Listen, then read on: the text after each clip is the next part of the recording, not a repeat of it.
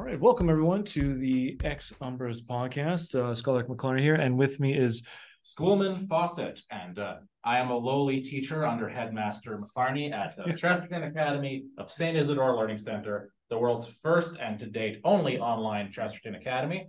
And if you're interested in what a class at our online Chesterton Academy might look like, this is a great way to find out. In fact, this is not just a class, but this is like having a guest lecturer today. We're breaking new ground here on the Ex Umbras podcast. Indeed, yes. And with us is Dr. Nathan Pinkowski. He is the Assistant Professor of Humanities at the Hamilton Center at the University of Florida. And we are very happy to have him here on the show to discuss Abolition of Man, C.S. Lewis. And we also have, I suppose, another reason for having him on the show is he's a graduate from our district. So, right, of alumni, illustrious alumni, and so we're happy to discuss a little of your take on Lewis and Abolition of Man. So, I guess thank you very much for having me. Yeah, no, thank you for joining us. So, just to jump out of the gates, can you just briefly, what is Abolition of Man? Why is it significant? Why should we pay attention to some work from, well, not quite 100 years, but 80 years old now? Like this, it's 2020 something now. So forget 1943. Like what's going on? So what's it's almost coming up to its. Well, we're actually, in fact, in the 80th anniversary of it, because at least in the so the way Abolition of Man was set up was it was a series of lectures, 3 lectures that Lewis gave right in the middle of the Second World War at the University of Durham, right in 1943. So the book we get is the version of that lectures prepared for publication. And I think, just to be provocative right from the very start, I think we should think of this and why it's important, because it's one of the great, and it should be read as such, one of the great dystopian texts of the 20th century. Now, what does it mean by that? Surely you might think, oh, this is mostly a philosophy text. How is it a dystopia? On the lines of, I don't know, 1984, George Orwell's 1984, or Aldous Huxley's Brave New World. Well, I put it to you that when we're trying to think about what a dystopia is, it's about identifying the most troubling trends indeed in our society, and imagining what the implications of those are, where they would take us. And that's what you get in this book. This is the philosophical version of it. And then if you want the literary version, right, the literary version would be Lewis's novel, That Hideous Strength. So both are connected. I think if you're philosophically minded and listening to this, then this is the book for you, because it outlines those troubling implications in the logical manner. Where does this logic of this particular way of thinking take us? But if you want the literary version, that's alongside it, then we have to go to That Hideous Strength. So that's what I put it to you, is the thing that makes this book important for us to read now. It's one of the great dystopian texts, and we need to understand what is Lewis focused on, what concerns does he have about where society is going, and why does he make this claim, which actually comes up in it, that if you follow the logic through, you end up with, quote, the destruction of the society which accepts it. Now, this is peculiar because the subtitle does not say The Abolition of Man, Reflections on Society and the Troubling Trends in Politics. Yeah. The subtitle is Reflections on Education, with special reference to the teaching of English in the upper form of schools. Now, Dr. Pinkowski, whatever did that have to do with totalitarian dystopian society? Yeah. Right. So I think, first of all, this is Lewis being glib. Remember, he's an academic, and his most famous academic work at this stage is a work that's not really, people who read Lewis now don't really know it. Is The Discarded Image, a work about the transformation of images that we use to understand the world from the late medieval period into the early modern period. but I put it to you that it's actually contained in the title, even though the title's put up in a more technical way, because what Lewis is worried about is what is going to be the impact of this way of teaching that we see in what he calls the Green Book, put out in society at large. And why he's focused on this book, it's an obscure textbook. We think we know the name of it now, but Lewis hides the name of it, doesn't mention the name of the real authors for it. Why would you care about this little textbook that is made its way into a few university classes? And it's precisely because of the pernicious form of education that it provides. That's what Lewis is worried about. He's worried about, what Machiavelli might call the effectual truth of the argument. There's a real truth too about the problem of the argument, but he's worried about the pretensions that people have who are putting these kinds of arguments there and distributing them en masse, because they're trying to use it to change the way we think, the way future generations think, and the way future generations act. Yes. So the way people think, the way future generations will act. Yeah, absolutely. Now, one thing that comes to mind, I don't know if this will take us too far afield, but our students do briefly touch on St. Thomas More's Utopia. And by the time they get to grade 12, we go through Brave New World. So they're familiar with dystopia, but usually presented dystopia meaning no place, like no land, right? So it's this theoretical utopia. Utopia. But I guess dystopia would be the question is this taking place, right? So is this dystopian in the sense of it's no land, or I guess a bad version of what no land would look like, or is this something that's taken root and now is flourishing in our midst? So okay, I know that. I mean, there's a lot of different ways we can go with that, but I think before we can answer that question, we have to talk about exactly what is he identifying as being the problem in modern education and the way he's teaching us to think. Right? It's funny, but as you comment, Dr. Pinkowski, I'm thinking about 1984 again. So that's the imaginative picture of a dystopia. But the appendix there, well, not even the appendix. There's the appendix on Newspeak. But really, the companion piece is Politics and the English Language, right? The essay that Orwell wrote about the way writing was going and how kind of vacuous it had become, and how a lot of nebulous language is being used in exchange for concrete, shorter sentences. And I think that's a very apt analogy between 1984 and That Hideous Strength, and between Politics and the English Language and The Abolition of Man, which is responding to a textbook. A textbook with the true title called The Control of Language. Right. That's the real title of the Green Book is The Control of Language. Now, that's an intriguing place in its own right. That's a kind of technological approach to communication. How can you use language to, as you mentioned, Machiavellian, achieve a particular outcome? Yeah. So that's a clue right there. So I think before getting into do we see what it predicts taking root and flourishing today, let's get into it a little bit. What exactly does Lewis see as as a shorthand, we'll say the problem with modern education, or the teaching of English in the upper form of schools? Or what's wrong with control of language? What's wrong with control of language? Sure. Yeah. So, well, let's focus on the first part of what you asked, the problem, the specific problem, and I think we could put it very simply as a philosophy of pure subjectivism, is what Lewis is identifying, and the example he uses is this example that is a story told by the English Romantic poet Samuel Coleridge. Two tourists come to visit a majestic waterfall. Looking upon it, one calls it sublime, and the other says, yes, it's pretty. And Coleridge is disgusted by the response of the latter because he thinks it's inadequate to the phenomenon at hand.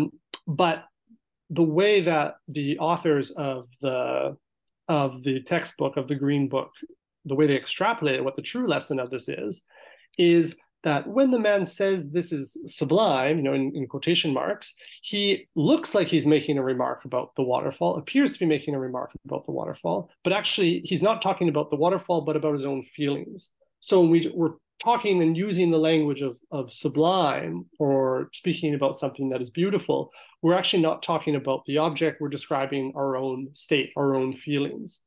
And this then applies to not just the beautiful, but the good and the true, that we're actually just talking about our own language as we use it. And the philosophical lesson that the authors want to impart is that we're basically misusing language when we ascribe objective value to the world. And language properly used would not do that. And one of the philosophical schools, which is in the background here, which we discuss more if we want to, but I think it's important to see that this is in the background, is positivism. This is the position associated with the logical positivism at the time. But I think we can see very quickly that this is an argument for relativism, because it's saying don't assign any value to the world. Don't even assume that the world has any value contained within it. All we can do is, and when we're properly philosophically enlightened, all we're really doing is expressing our own feelings. You might think this about the waterfall. You might think this about murder. You run the examples however you like. You're not actually describing something that is real. All you're doing is setting up your own feelings. And I think to go to the other broader point, like what's the social effect of this, Lewis thinks that I think that the philosophical argument here, it's not that difficult to attack. He attacks it on grounds of coherence, of consistency, but it's when you get everyone thinking in this manner, that's where the real pernicious consequences are. And that's what he thinks is what's he say there at the one line, that this is why the paragraph contains that this little extrapolation of Coleridge that they give. This is why it contains all the steps necessary for, title of the book, The Abolition of Man. This momentous little paragraph contains all the seeds necessary for the abolition of man, the destruction of humanity. Because what happens when it's put into practice? Well, that begs for elaboration. Why would saying, I don't think that Rocky Mountains out in Western Canada, I don't really care so much for them. You might think they're beautiful, but I think they're an obstruction. I follow the policy of the Rhino Party back in the 90s that said we should plow the Rocky Mountains so that people in BC have a better view of the ocean. Right. So I don't see any aesthetic value to them, right? Or the people in Alberta. Sure, yeah, of course, the prairie provinces would have a clearer view, because really they're just obstructions to sight. Sure, right? yeah. There's nothing exhilarating about a hike. It's really just an inconvenience or something. How does one get from that to dystopia, Dr. Pinkowski? Well, that's partly the argument of the second and third sections, right? For how they play out. But just to, I think, cut to the chase and keep the question that you asked in mind about control of language and such. This being the problem. Well, one of the problems I think we note very quickly is that if you're saying that certain statements about the world are wrong-headed or such, you're asking people who have those kinds of judgments to recalibrate them, to say different things, right? And the task of educators is to control you and direct you away from using those expressions like "this is sublime" and towards the expressions of feeling and such. So there's right from the start, we're already should I think intuit the totalitarian nature about this. But also, I think very quickly we have to understand that we're dealing with background assumptions that require us to deny any objective value in the world. So it's not just going to be about the Rocky Mountains or about your view of a particular waterfall. It's going to be, which, as I said, your views about morality, your views about the basic moral judgments about murder, about theft, about rape, right? About these very, very fundamental activities that we evaluate to be intrinsically wrong are immediately going to be called into question. So it's no surprise that this generation of logical positivists are also out there trying to deny that there is any such thing as an intrinsically evil act, an intrinsically immoral act, and this becomes part of the project of doing. So we have to see that the that in the background of these kinds of casual assumptions or casual discussions about this might be beautiful to you, this might be beautiful to all, and someone might say, well, what is beauty anyway? It's all just something that we make up. We have to see the connection between other kinds of evaluations that we make about the world.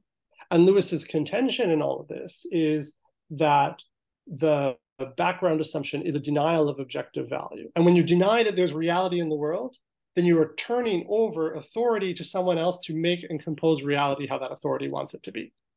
Hence the control of language part. So the limiting, the ways that limit our, that place limits upon how I can order the world, because I have to receive the world. That's my first position as a human being, is I receive and respond to the reality that's already there. If that's not the case, then I can make the world however I want it to be. And I can force that upon others, impose that upon others who were caught up in the follies of thinking about the world in an objective manner, right? Those people, certainly there's a problem with the way they're thinking, a very serious problem. They need to be re-educated, right? First for the camps, you might say. So you're speaking about the abolition of kind of the idea of an objective value in the world. Yeah. Why is the title then the abolition of man rather than the abolition of nature or something like that? Well, great. So I think that takes us into the second section a bit. Although before I do that, I think there's some nice little points at the end that I think is key for us to bear in mind, particularly for anyone who's engaged with the task of education. Lewis thinks that there's a process of human reasoning that we need to pay attention to. At this account, we're basically just saying objective world versus, objective world versus feelings. Affirm feelings, reject this notion of objective world. There's a serious distortion in the way that this account understands human beings, understands the process of human reasoning. And Lewis makes a division. Actually, we were talking just briefly before this about the Platonism of Lewis, how extent it goes. Well, he actually affirms a Platonic division here. He calls it head, chest, belly, but this corresponds to the tripartite division of the soul that you see in the Republic. Head being the rational part, chest being thumos, the spirit, and then belly being the kinds of appetitive desires that we might have for say eating. And where we get our identity as human beings, what makes us humans, isn't what we might immediately think, oh, it's the head, that's what makes us humans. Not for Lewis. Lewis says that it's actually the chest. Why? Why is it this thumotic element is what matters? Because the chest is where we develop our character. The chest is where we train our passions, where we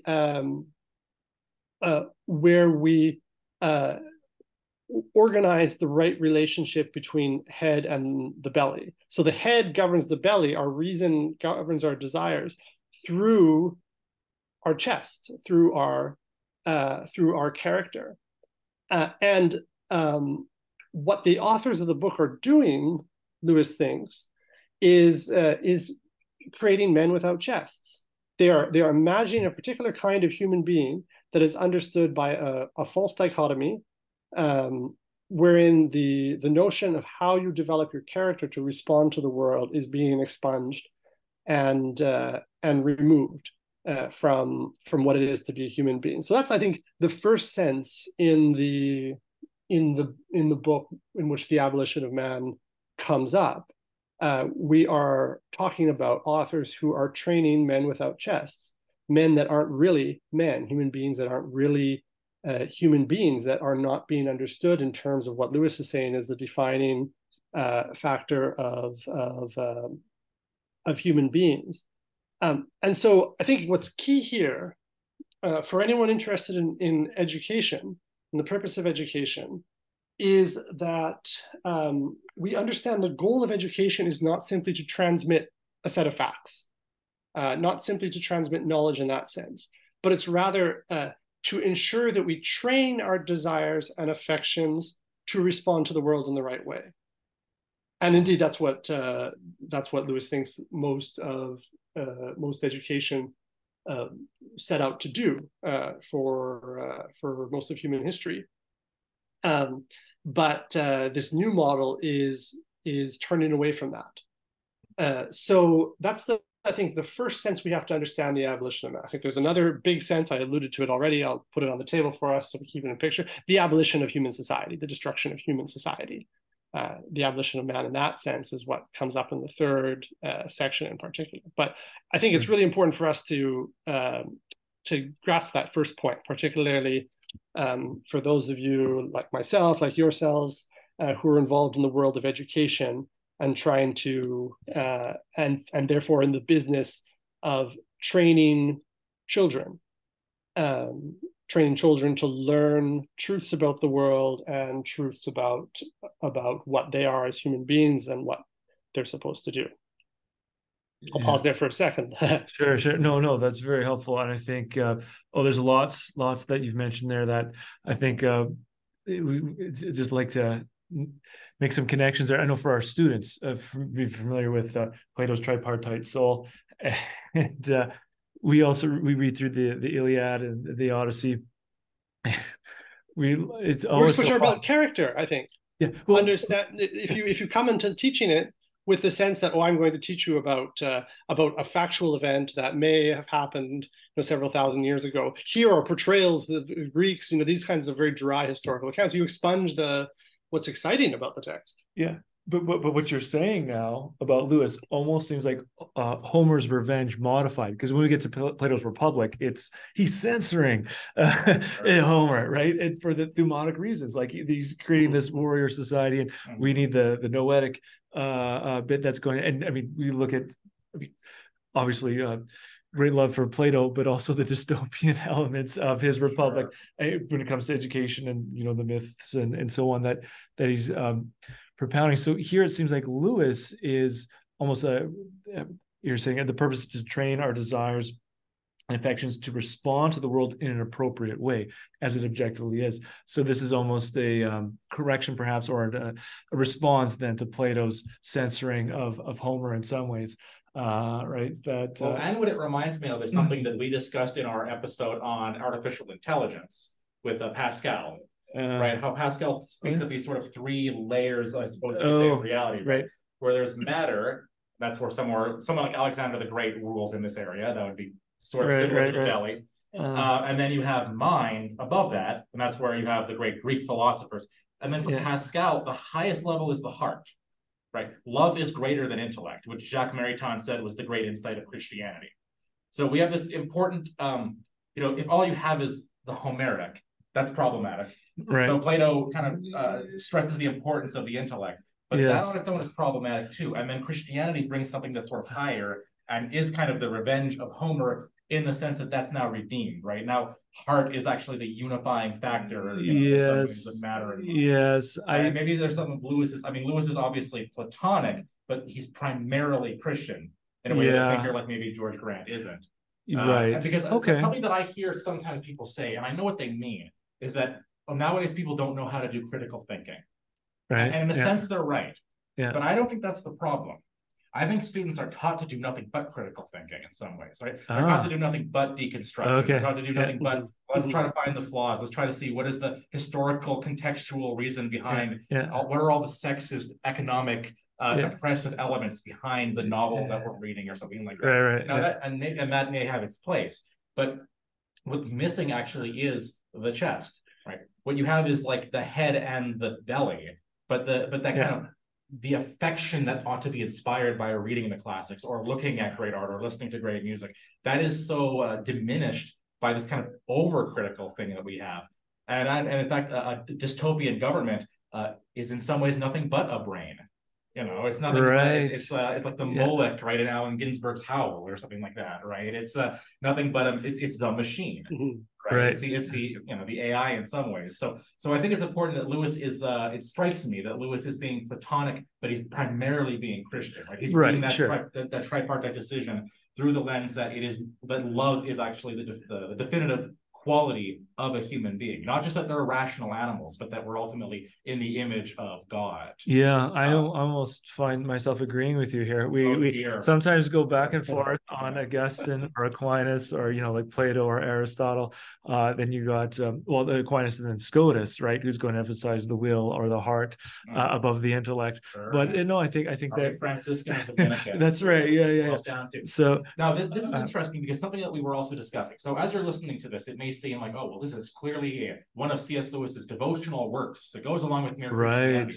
Now Lewis maintains that's not what he's doing. He says this is not supposed to be theistic or a defense of Christianity. Well, he says an indirect argument. No, it's not. Yes, not an indirect argument for theism when he gets into the Tao. So, sure. So let's talk about what he says. Do you want to? So, because we were just alluding there to book 2, so I don't know if you want to just give us a quick. He speaks of the Tao, or the Tao. So let's can you expound for us what he means by that and what the relevance is and what's going on? Yeah. So I think one of the questions, just to connect from what you were just talking about loves, is that love is about this is a bit Augustinian and riff of me, but I think it's a useful one, right? Love isn't just about one single monolithic thing. It's rather about kinds of loves, and the real challenge that we have as human beings is how to order them, how to rank them, how to put them in their proper place. And the argument that you effectively get from the first section is that the chest, which is, I think you're quite right to talk about, this is related to love, gives us the experience of the objective world, moral truths, aesthetic truths. So what is that experience actually of? What is this world out there, and what's describing? Well, that's where the second section comes in. That's what is the Tao. Just to keep the point to the text here, Lewis thinks when he's talking about the Tao that he's talking about a kind of moral system that is in effect our collective moral heritage, the body of human ethical knowledge that transcends time and place. So it's contained in all the great religions: Christianity, Buddhism, Islam, West and East, and all these different moral systems share recognizable universal features and propositions. Now, of course, they disagree about things. And Lewis isn't saying, well, they all just come down to the same thing. It all just is. It's all just the same. He's certainly not doing that. There are disagreements that emerge, and very serious ones. But the way we resolve those disagreements, or we could even say, to use a kind of Mercanterian language, the way we get a better understanding of our disagreements is by reference to the Tao. So it's an internal reference that is required for us to better understand the disagreements and better understand the similarities. And conversely, then, Lewis's claim is that all values that we have come from the Tao. If you reject the Tao, then you have no basis outside of it for anything that looks like a value system. And most people, Lewis calls them innovators, most people who say that they're making up something new are in fact riffing off the Tao, right? Riffing on the Tao. Their philosophy is in fact parasitic on it. The really dangerous people, pointing ahead to the next section, right, are those who are claiming to invent something new. But this is in effect the claim that Lewis is making about what the Tao is. It's our shared moral heritage.